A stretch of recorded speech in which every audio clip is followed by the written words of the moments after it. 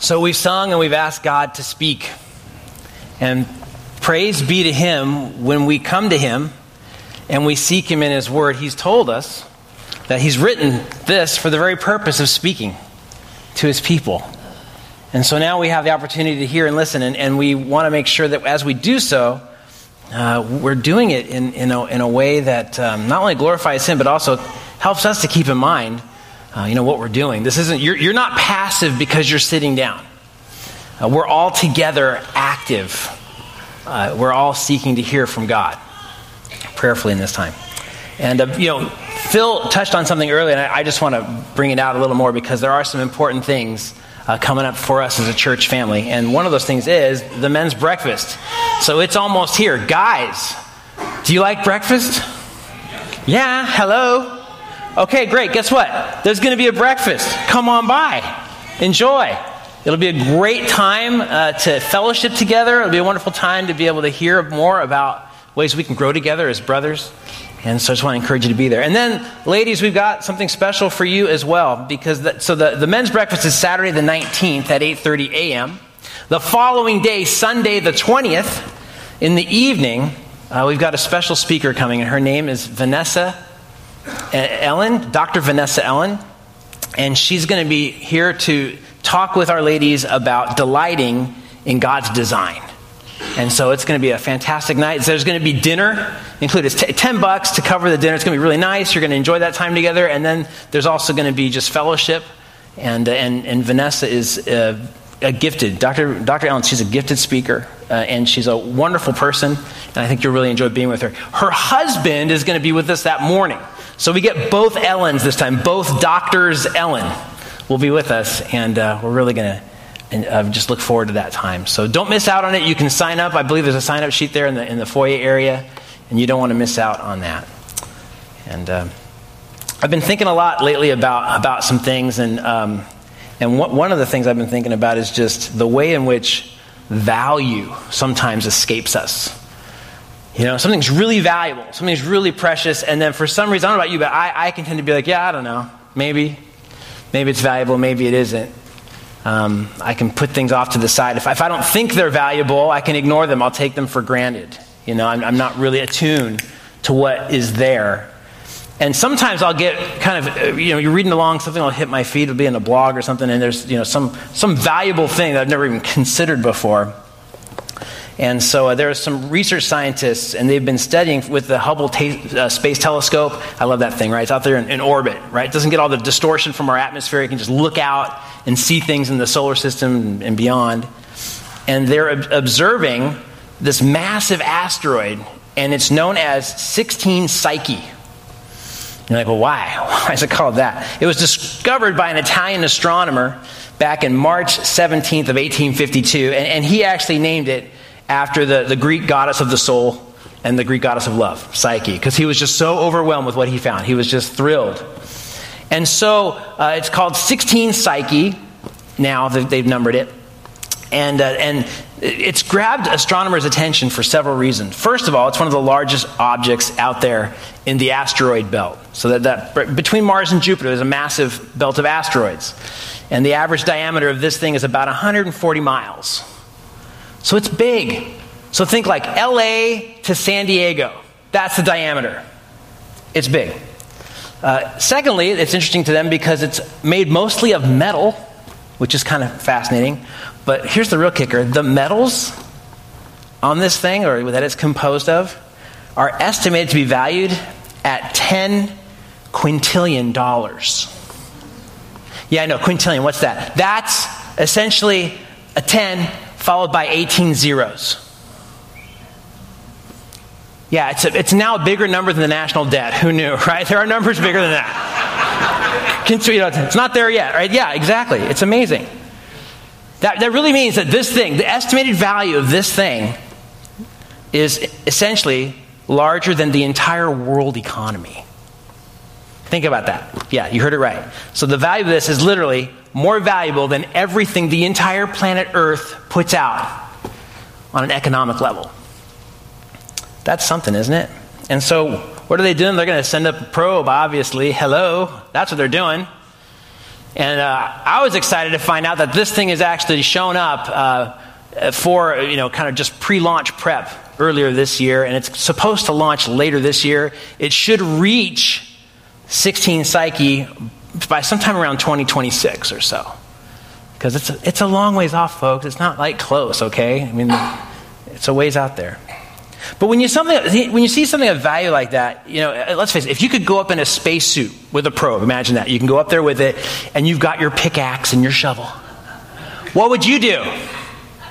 And some of you are like, that is way too scary. I wouldn't touch it. Okay, fine. Let's say they took a chunk of it, maybe a 10-mile chunk of it, and brought it down and put it like right where 580 meets 5.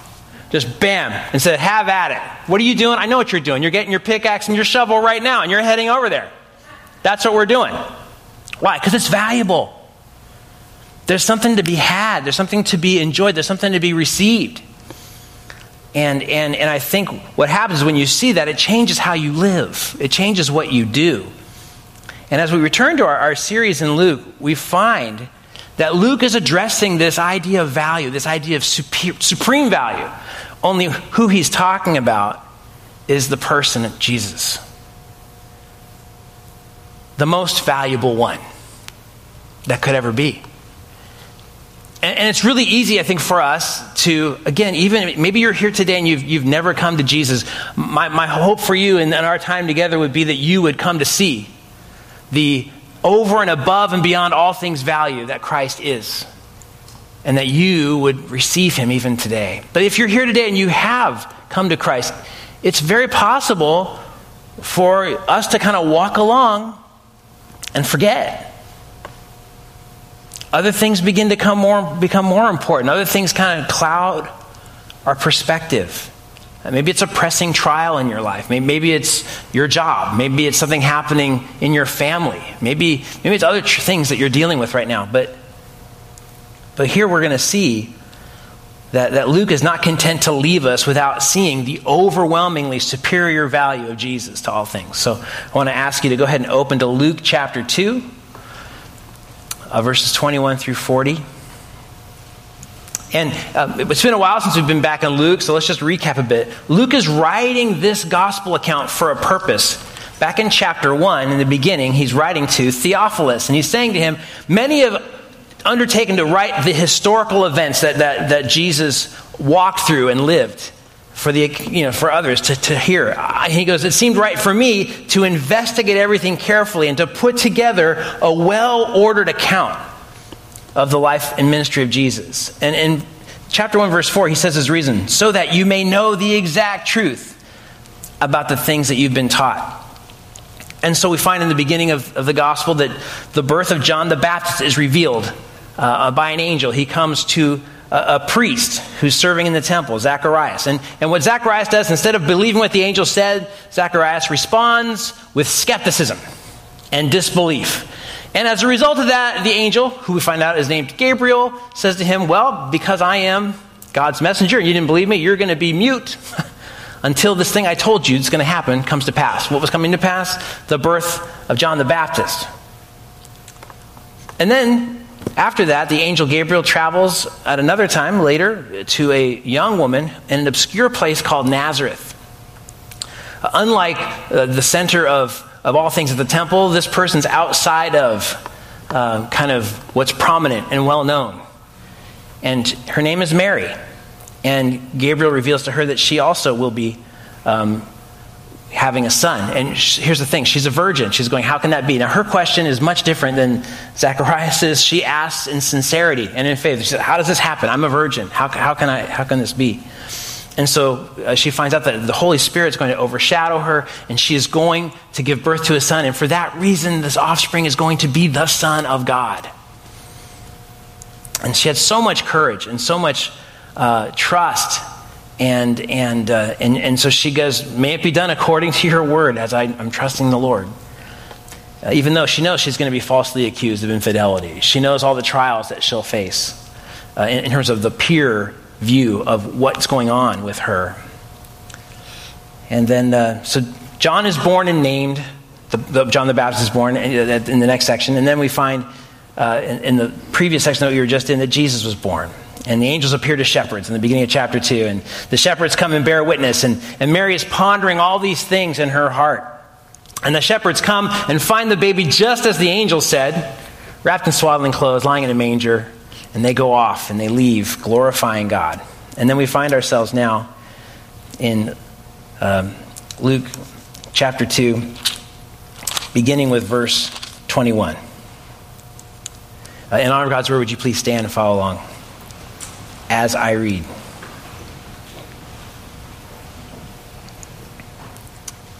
And when 8 days had passed before his circumcision, his name was then called Jesus, the name given by the angel before he was conceived in the womb. And when the days for their purification according to the law of Moses were completed, they brought him up to Jerusalem to present him to the Lord. As it is written in the law of the Lord, every firstborn male that opens the womb shall be called holy to the Lord, and to offer sacrifice according to what was said in the law of the Lord, a pair of turtle doves or 2 young pigeons. And there was a man in Jerusalem whose name was Simeon, and this man was righteous and devout, looking for the consolation of Israel, and the Holy Spirit was upon him. And it had been revealed to him by the Holy Spirit that he would not see death before he had seen the Lord's Christ. And he came in the Spirit into the temple, and when the parents brought in the child Jesus to carry out for him the custom of the law, then he took him into his arms and blessed God and said, "Now, Lord, you are releasing your bondservant to depart in peace according to your word. For my eyes have seen your salvation, which you have prepared in the presence of all peoples, a light of revelation to the Gentiles and the glory of your people Israel." And his father and mother were amazed at the things which were being said about him. And Simeon blessed them and said to Mary, his mother, "Behold, this child is appointed for the fall and rise of many in Israel, and for a sign to be opposed. And a sword will pierce even your own soul, to the end that the thoughts from many hearts may be revealed." And there was a prophetess Anna, the daughter of Phanuel, of the tribe of Asher, and she was advanced in years and had lived with her husband 7 years after her marriage. And then as a widow to the age of 84. She never left the temple, serving night and day with fastings and prayers. At that very moment, she came up and began giving thanks to God and continued to speak of him to all those who were looking for the redemption of Jerusalem. When they had performed everything according to the law of the Lord, they returned to Galilee, to their own city of Nazareth. The child continued to grow and to become strong, increasing in wisdom, and the grace of God was upon him. Let's pray. Lord, we would ask that you, in this time as we are gathered before you, we would ask that you would teach us and that you would renew our minds and that you would help us to see especially the above and beyond all things value of your Son. And we pray, Lord, that you would transform us and that we would live in light of this one who came, the consolation of Israel, the Redeemer, the Savior, the King of Kings. We thank you in his name. Amen. Go ahead and take your seats. So as we look at this passage, I just want to kind of bring us into the context here. What's happening is we've got the account previous was of John the Baptist and his birth. And then this was the account of Jesus at the conclusion of his dedication. But there's an interesting way in which both of those accounts end that's bringing us to understand the contrast that we're looking at today. And so if you would just briefly turn back to chapter 1, verse 80. And note what it says there. Referring to John the Baptist, what does it say? "And the child continued to grow and to become strong in spirit, and he lived in the deserts until the day of his public appearance to Israel." Does that sound familiar? Yeah, it sounds a lot like what we just read at the conclusion of this section regarding Jesus. You've got in both chapter 1, verse 80 and in chapter 2, verse 40, that the child continued to grow, right? That concept is there. With reference to Jesus, and become strong, increasing in wisdom, and the grace of God was upon him. So at the end, it's a little different, but it's the same kind of statement. So there's a deliberate parallel here in the way Luke is unfolding the account for us. And we should take note of that. There's a reason for that. There is John the Baptist and Jesus. And there's a comparison happening between the two. However, we see in this account also that there's a lot of things said about Jesus that are not said about John the Baptist. And the reason for that is because Jesus is superior to, above and beyond, greater than. We saw that in the commissioning of John. You'll recall when his father prophesied about him, how you will make the way of the Lord, you will make his path straight. And he prophesied how you're here to prepare the way for someone else who's coming after you. And later John the Baptist is going to describe his own ministry in that way. And he's going to say, you know what? I'm preparing the way. I'm not the Messiah. I'm preparing the way for the Messiah. I'm not even worthy to untie the thong of his sandal. Right? So he understands that. So here we have this contrast. And so then what we're doing is we're looking at this section then and kind of asking the question, well then what makes Jesus this unique one? This one that's even greater than John the Baptist and ultimately greater than all others. And so we're going to go through and just highlight several areas where we find that. So Jesus is, first of all, unique as the law keeper. And what are we talking about there? Well, if you look at verses 21 through 24, and then also later at verse 27, we see that what's happening here is that Jesus is being circumcised. He's undergoing what the law would demand that he do. His parents, of course, are fulfilling that really as those who are raising Jesus. But the idea is that here, as God's son, there is solidarity with God's people. He's born under the law. And we're going to see throughout his life, even as Luke unfolds his life for us, that Jesus does what? He keeps the law perfectly. And these are the first moments of that. He is born under the law. He is living as one under the law. He is circumcised at the proper time. And he's being placed in that spot whereby he can carry out the obedience that you and I could never achieve. And so that's what's significant about that section. And that's why it cites, you'll notice, all these different elements of the law of Moses. Look at verse 22. According to the law of Moses. Verse 23. As is written in the law of the Lord. And so we even find in verse 24, a pair of turtle doves or 2 young pigeons. What's that all about? Well, we find there that one of the options given in the law is if someone did not have means, if they were not wealthy, if they couldn't afford a larger animal to sacrifice, that 2 small turtle doves or 2 young pigeons were acceptable. And so we find that certainly Mary was not a person of means, Joseph wasn't a person of means, and so they gave what they could. But nonetheless, they fulfilled the law. If you flip over to verse 27, notice how that verse ends. They brought the child Jesus to do what? To carry out for him the custom of the law. There it is again. And so that's the idea, is that Jesus is the one who is carrying out what the law would demand. And his parents are putting him in that place also. They are also obeying the law. And Jesus is going to be this one who fulfills this carrying out of God's law for a purpose, for a reason. And that's going to become clearer as we go through this section. But here's what I want to ask you. Does that cause you to see Jesus as valuable? Is that valuable to you? Jesus is the one who keeps the law. You know why he does that? Because we can't.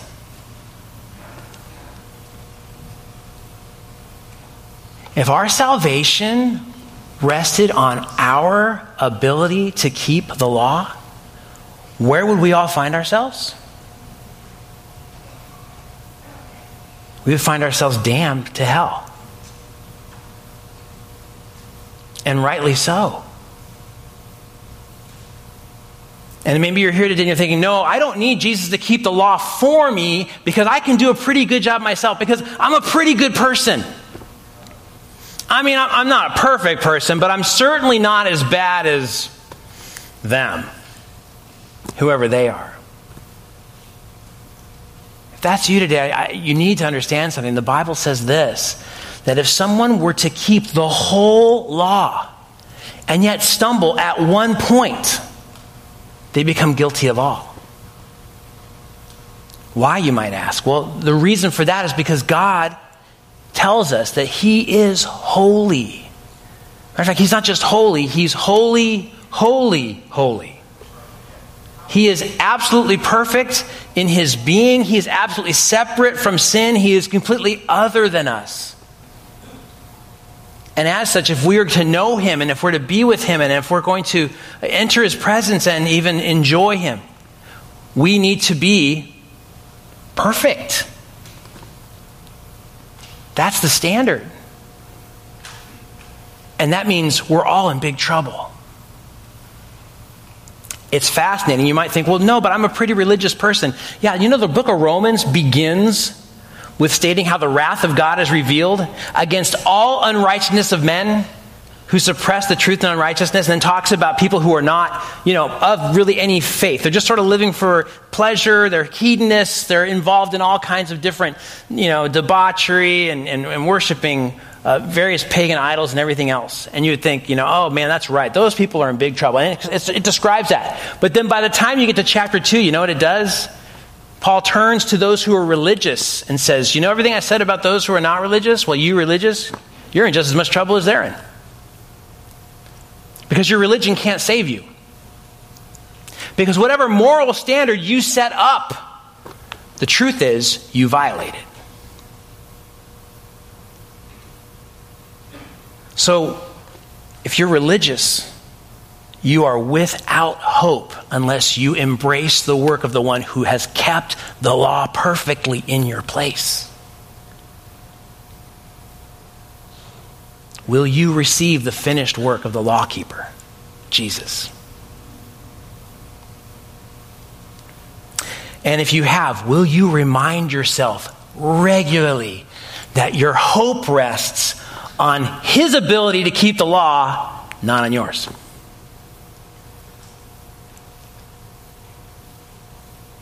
How does that show in our lives? It causes us to live in a way different way. Do we still long to obey God? Absolutely. We want to obey God. Why? Because he's given us a new heart. Because we have new desires now. When you come to Christ, when you are what the Bible would call born again, you are brought from the kingdom of darkness into the kingdom of light. Your nature is changed. You are renewed. You're a new creature. Old things have passed away. New things have come. And so yes, there's a growth and a desire and a pressing ahead with all vigilance to obey, but it's not to secure acceptance from God. It's because you've already been accepted by God because of the lawkeeper, Jesus. So let's be sure to remind ourselves of that regularly. It'll come out in many ways in our lives. You know what it means too? When we are overwhelmed by the beauty and uniqueness of the lawkeeper, Jesus, we also grow in extending that same mercy to other people around us in our lives. We become less demanding that others keep our demands because we realize we could never keep God's demands. And that's where we see the fruit of the Spirit grow.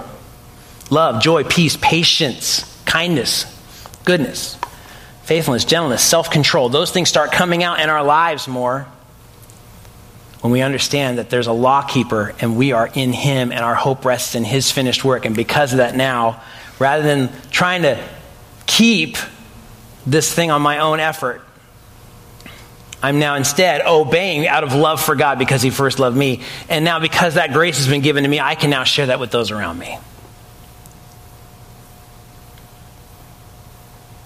Is your life becoming more like, if you're in Jesus, is your life becoming more like that? If not, could it be that it's because you're not valuing, again, Jesus, the lawkeeper? Jesus is unique, not only as lawkeeper, but also as the expected one. We find that in verses 25 through 30. I love this guy, Simeon, when he comes on the scene. I love it because he's someone who has been looking for. That word for looking for has this idea of waiting eagerly for something. So you got to realize this. Simeon is the guy, he's living where? Under the oppressive regime of first century Rome. He's a Jewish person living under the oppression of Rome. And what's he looking for? He's looking ahead and he's waiting for something. Notice what verse 25 says. He's waiting for the consolation of Israel. That word literally means comfort. He's looking for comfort. The comfort for his people in the midst of a very, very trying time. There's so much pain and disappointment, and there's so much grief nationally at this time for Israel. And yet this one is looking for the consolation of Israel. He's looking past the present circumstances. He's looking past everything that's happening in his life around him because he knows what God's promises are. And he's saying, I know what that is, and my heart and hope is set there, and I'm waiting. I'm expectant for that comfort.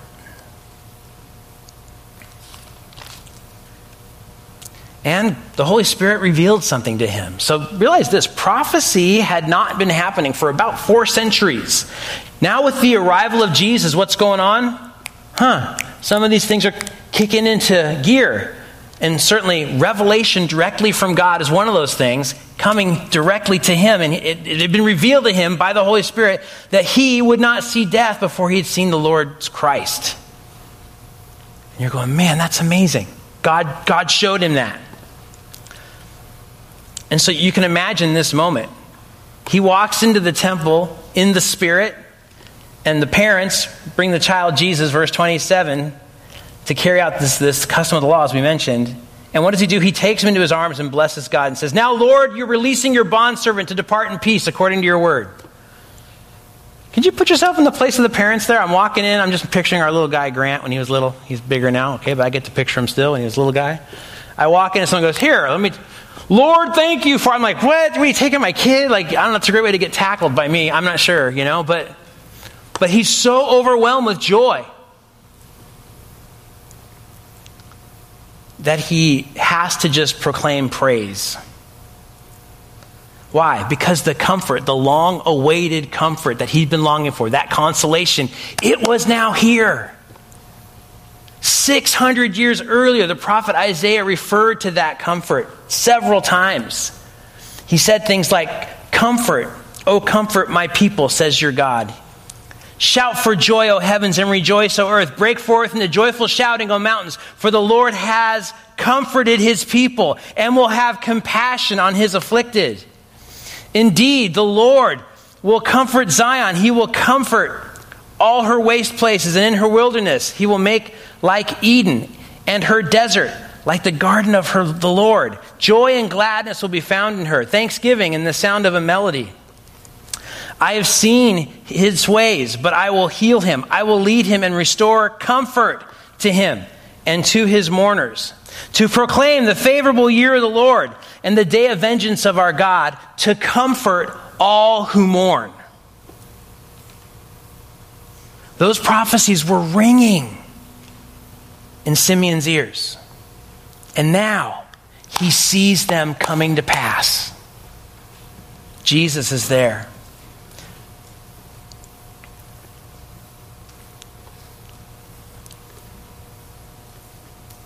He's the expected one. I think the question is, do we live with that kind of joy as the expected one has been received? Are we anticipating even his return? Because we're still expecting, by the way, Jesus in a different way. He's coming back.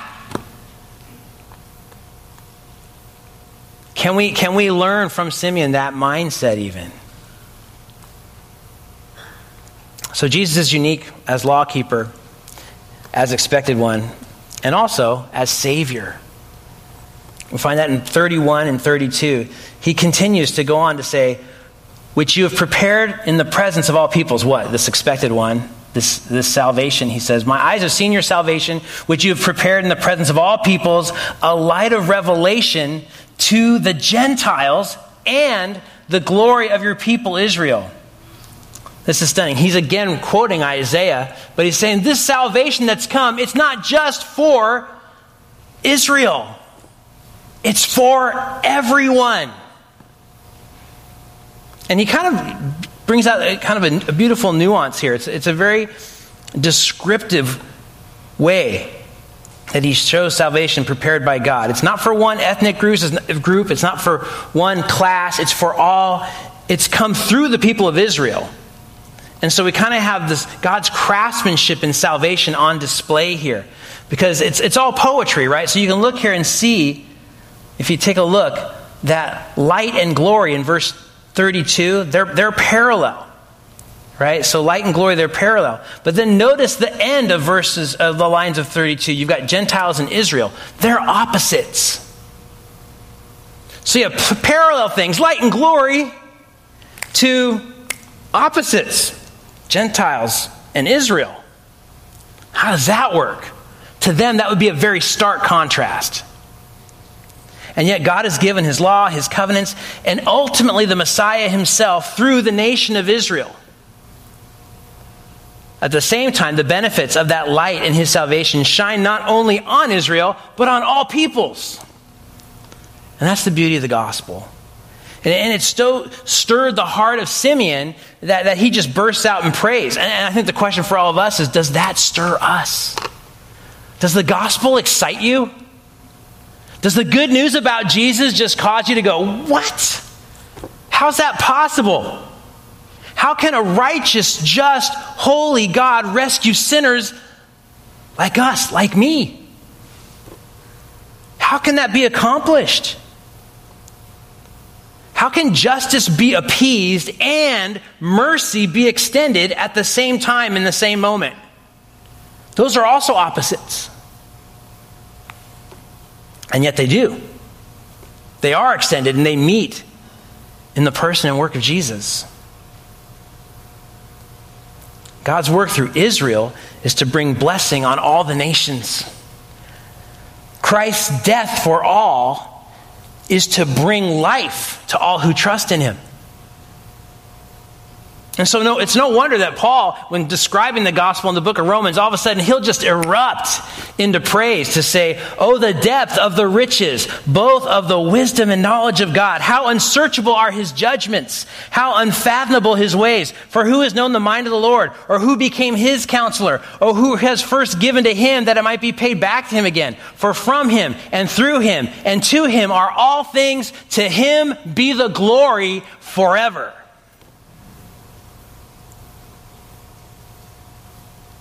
When we see the gospel, when we see the good news about Jesus, when we understand who he is as Savior, we erupt into that kind of praise.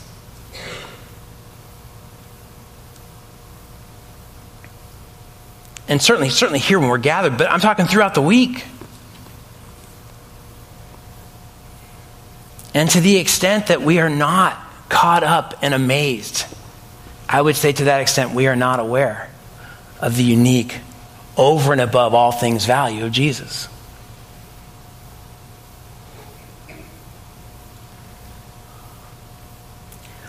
Jesus is unique as lawkeeper, expected one, and Savior. He's also unique as touchstone. And you're probably going, what are you talking about, touchstone? Okay, I've been trying for a while to capture verses 34 and following, 35. Because just here's what a touchstone is. Maybe you already know, but it's a piece of stone. Typically, it's going to be jasper or something else. And you can take alloy or gold and rub it against the touchstone to tell if it's real. Because if it's real, it leaves a mark, and if it's not real, it leaves something else. So you can tell. So a touchstone is something where basically it can be used now figuratively to describe a standard or a criterion by which something is judged or recognized. Right? A touchstone. And here, what Simeon is describing as he continues to prophesy is this child, this baby that you're holding in your arms right now. It's no ordinary baby. This baby, everyone will encounter this baby and will be touched in some way. And depending on how they respond to their contact with this little one will determine their ultimate destiny. Jesus is the touchstone of the ages. all have to encounter him and deal with him in one way or another. And that's what Simeon's bringing out here. And that's something that we've got to take to heart too. Because look at what Simeon says in verse 34. He blessed him, said to Mary, his mother, behold, this child's appointed for the fall and rise of many in Israel. There it is.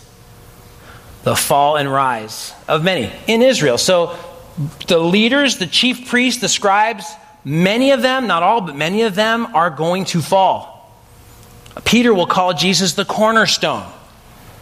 It's a different picture there of the chief part, the main thing. The rest of the building is set up based on the cornerstone. Paul will write of that in Ephesians as well. But here, Simeon is saying everyone's going to come in contact with this one and either rise or fall. And then the next phrase, and for a sign to be opposed. That's more general. So rise and fall in Israel, more generally, to be opposed or implied to be received. Which is it going to be? And that's really ultimately what we come down to. Jesus will say this himself as he's interacting with people throughout his ministry. He says this very simply, who do you say that I am? And friend, if you're here today and you've never answered that question, that's the question he's asking you right now as well. Who do you say that I am? You need to decide. It's not an option. For all of us, we have to come to that place where we will encounter Jesus and we will have to say either, I am receiving you, I am coming to you, or I am rejecting you. And you need to know there are eternal consequences for that.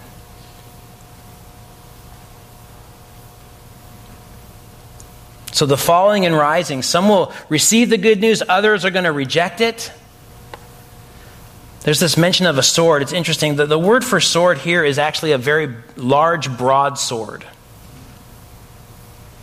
And the way it's being described here is that for you, Mary, Simeon's saying, pain and grief are going to be deep and wide, like the passing of a great sword through your heart.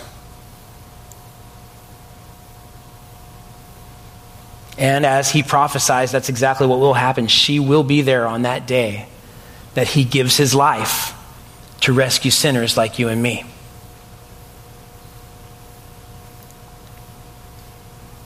She will know that grief. That great sword is going to go through Mary's soul.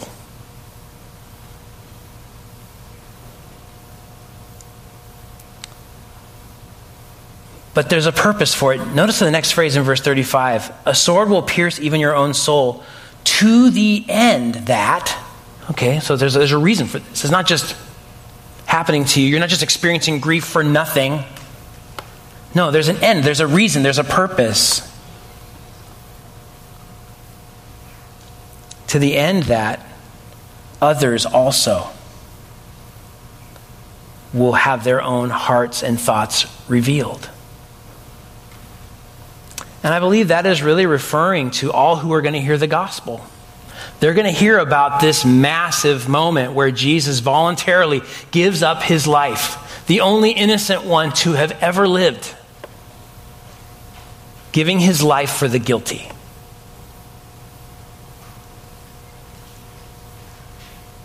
And we too then will have our own thoughts and our hearts revealed, even as we encounter that truth.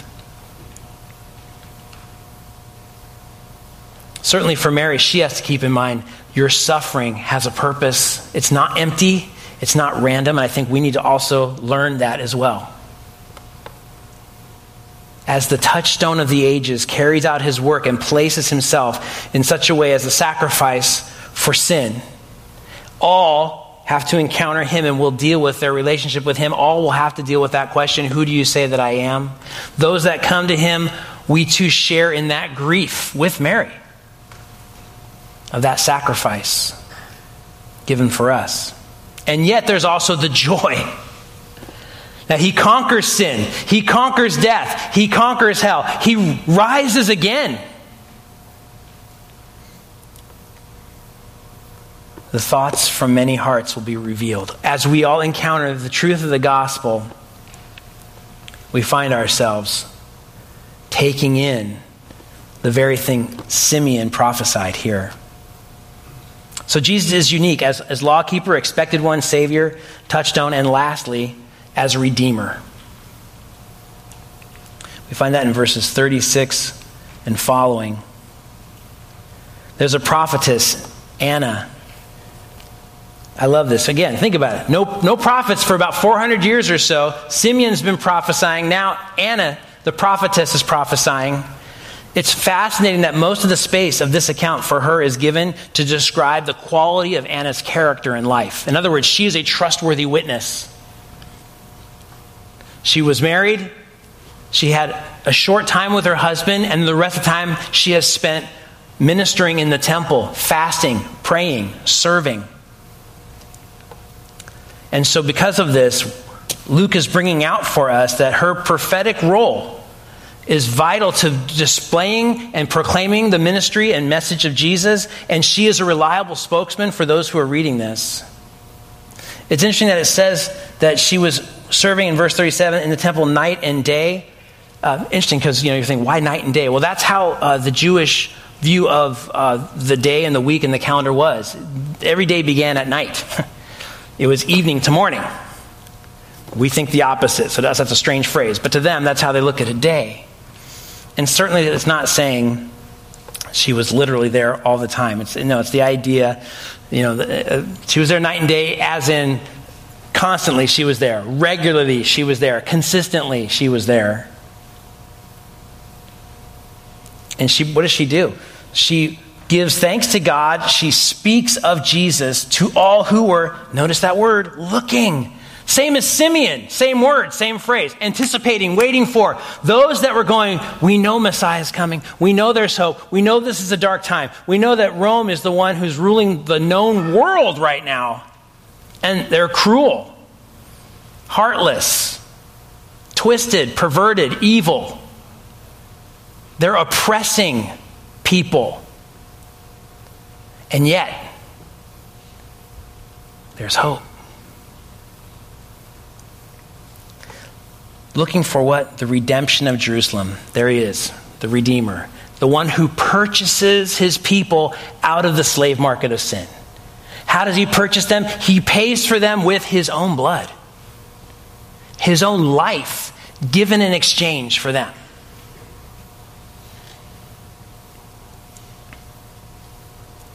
So as we take all this in and see that Jesus is the one who is unique as lawkeeper, expected one, Savior, touchstone, and Redeemer, as we see all this, the question is, how are we supposed to respond?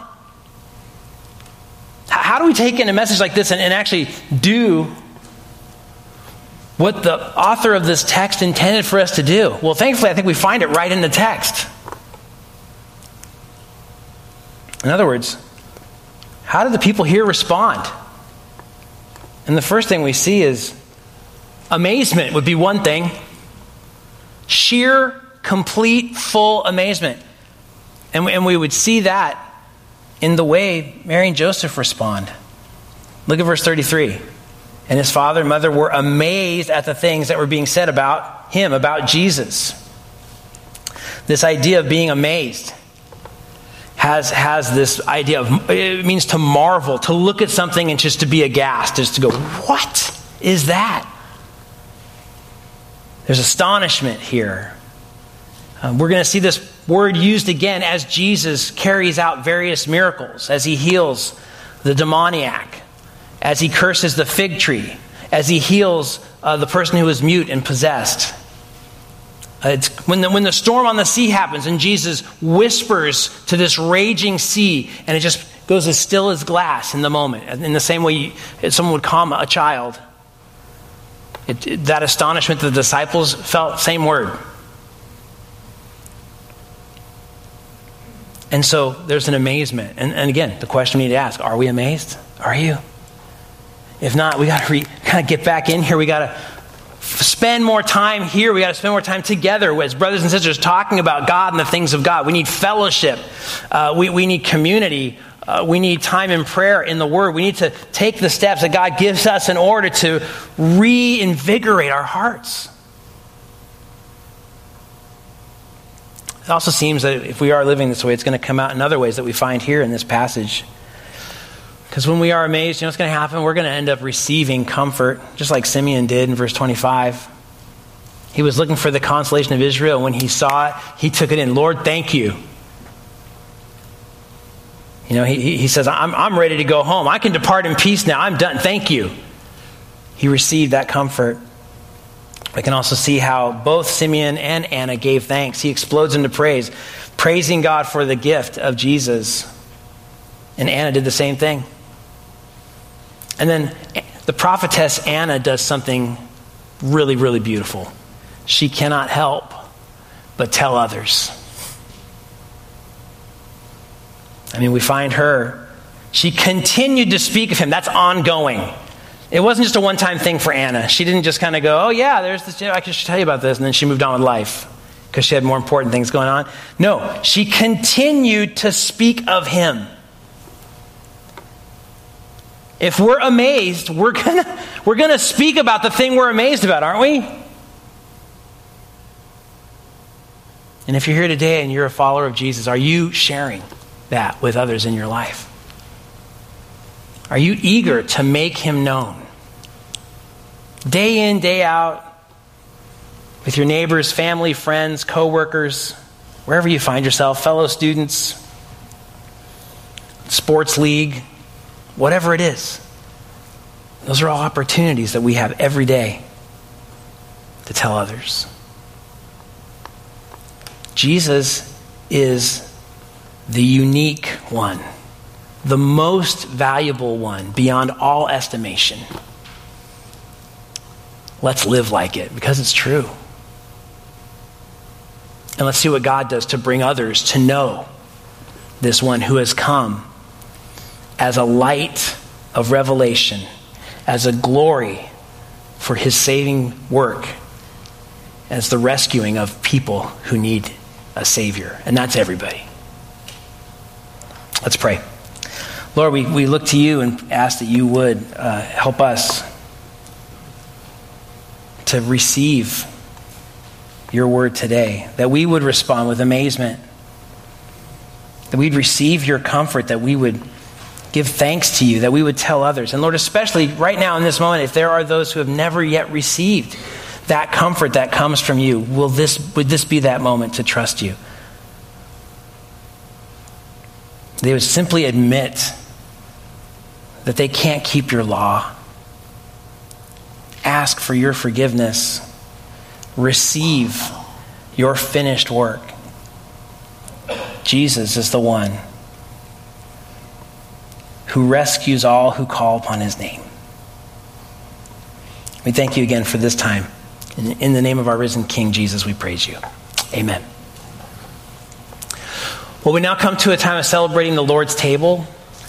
And it's a time for us to remember what Christ has done. If you'll open your bulletin, you'll find in the middle of your bulletin a sheet there that has some prayers listed on it and other ways that we can approach this time together. Maybe you find yourself in the place of you haven't yet come to receive Jesus. There are some things there for you to consider in prayer. And then there's other things as well. But what we're going to do is we have a couple of deacons coming forward to monitor the elements as they're distributed.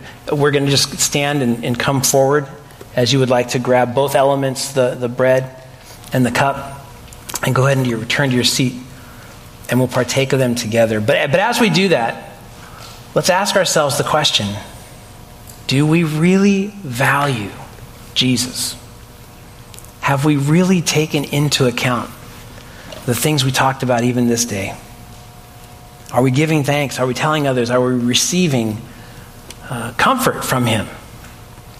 And so as we come forward together as a church family to receive the elements, let's have those things in our minds together. So I invite you to come now.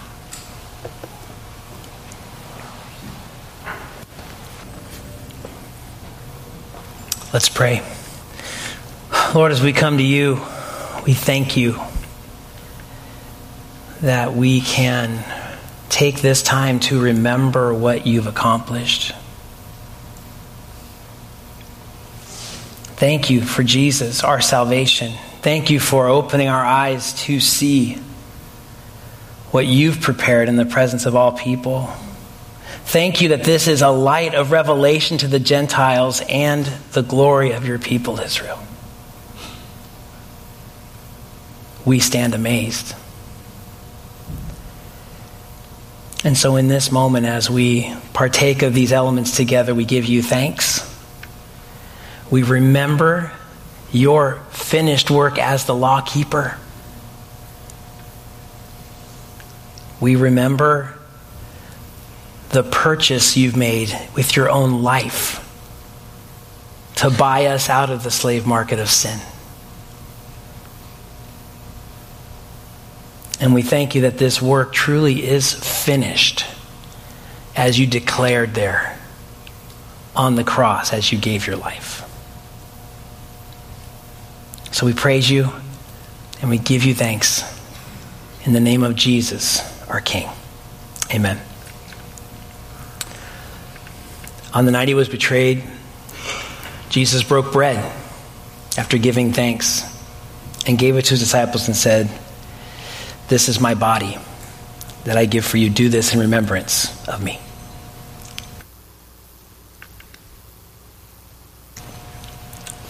In the same way, he took the cup and declared, "This cup is the cup of the new covenant, my blood shed for you. Do this in remembrance of me." Well, we're going to close with singing the last verse of that song again, which looks forward to the return of Christ as we are waiting for our blessed hope, the appearing of the glory of our great God and Savior, Jesus Christ. Let's stand and sing together.